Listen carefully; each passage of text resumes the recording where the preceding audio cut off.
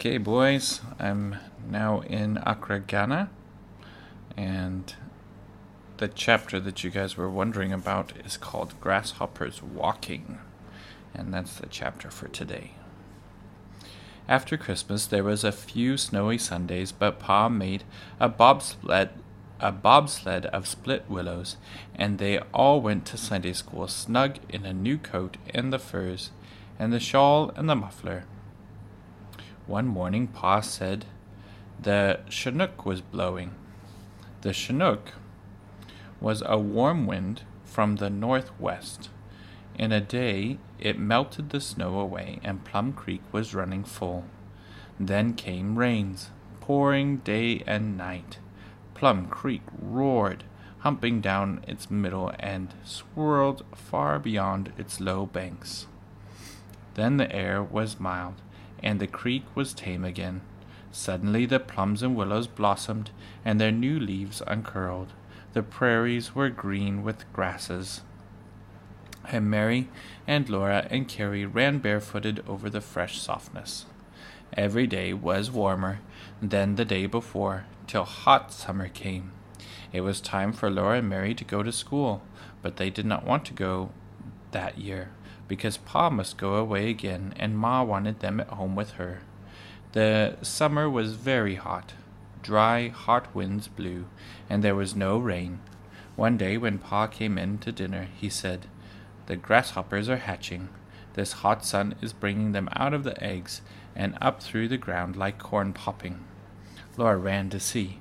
The grass up on the knoll was hopping full of tiny green things. Laura caught one in her hands and looked at it.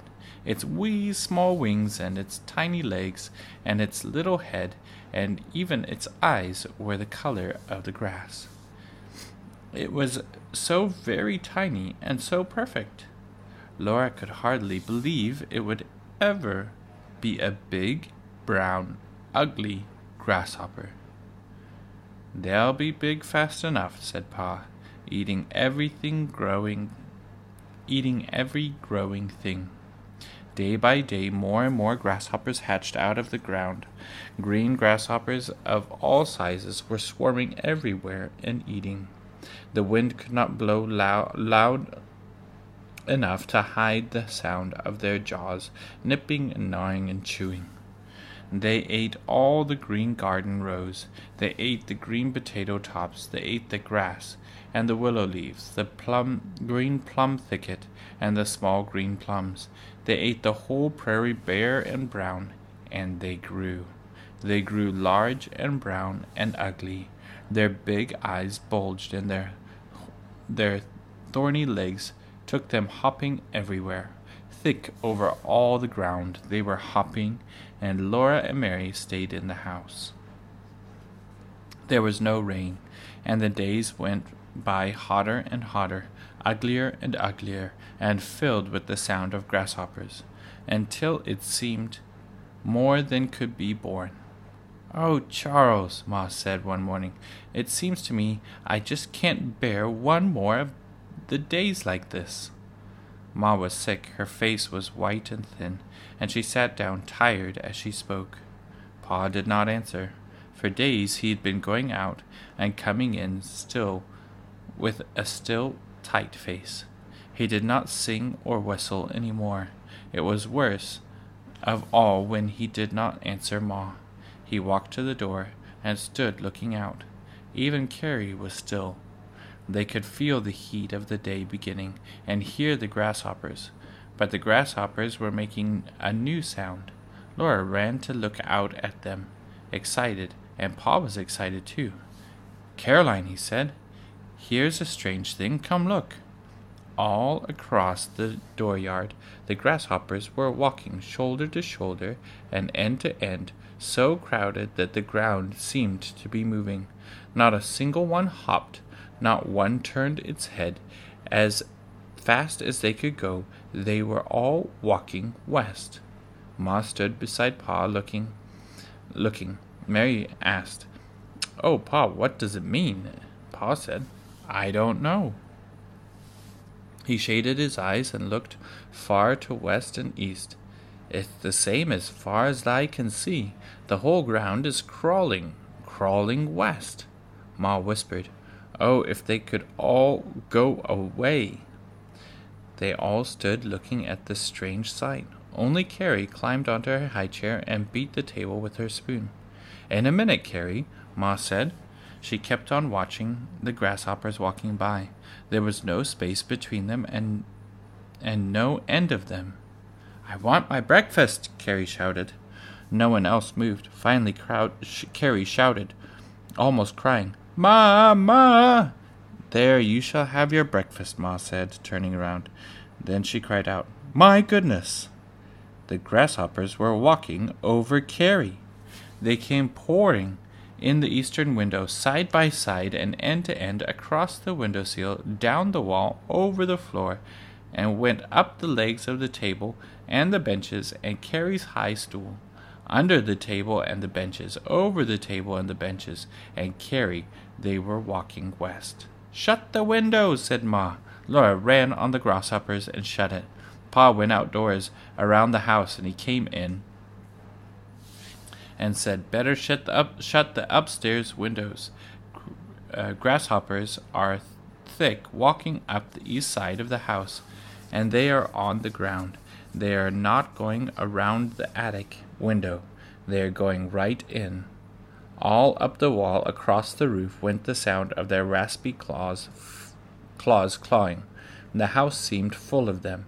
Ma and Laura swept them and threw them out the western window. None came in from the west, though the whole western side of the house was covered with grasshoppers that had walked over the roof and were walking down to the ground and going west with the others. That whole day long the grasshoppers walked west. All the next day they went out walking west. On the third day they walked without stopping. No grasshopper turned out of its way for anything.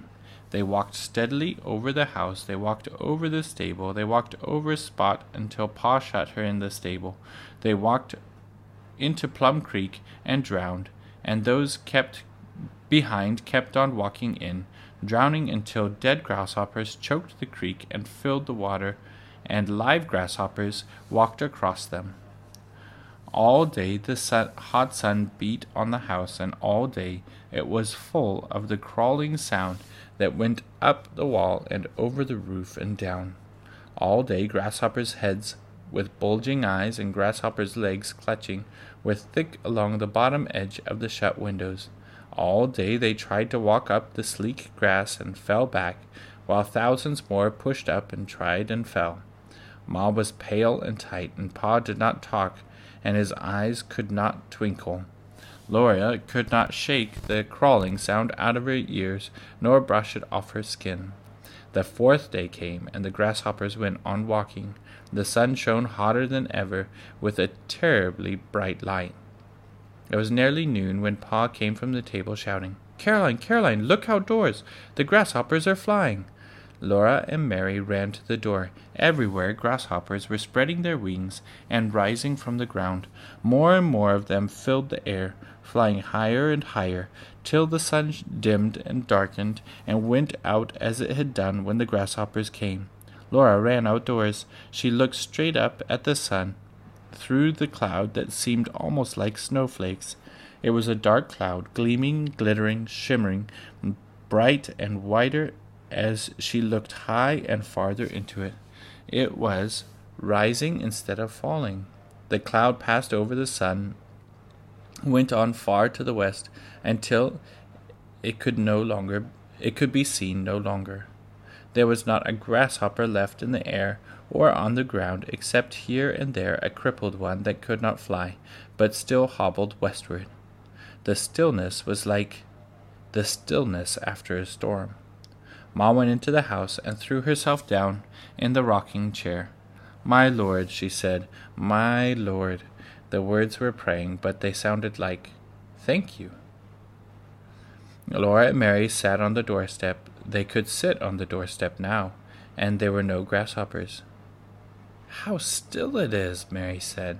Pa leaned in the doorway and said earnestly, I would like someone to tell me how they all knew that at once that it was time to go, and how they knew which way was west and their ancestral home. But no one could tell him. All right. The next chapter is called Wheels of Fire. Ay, ay, ay. These guys don't seem to be able to get a break. I love you, boys. Good night.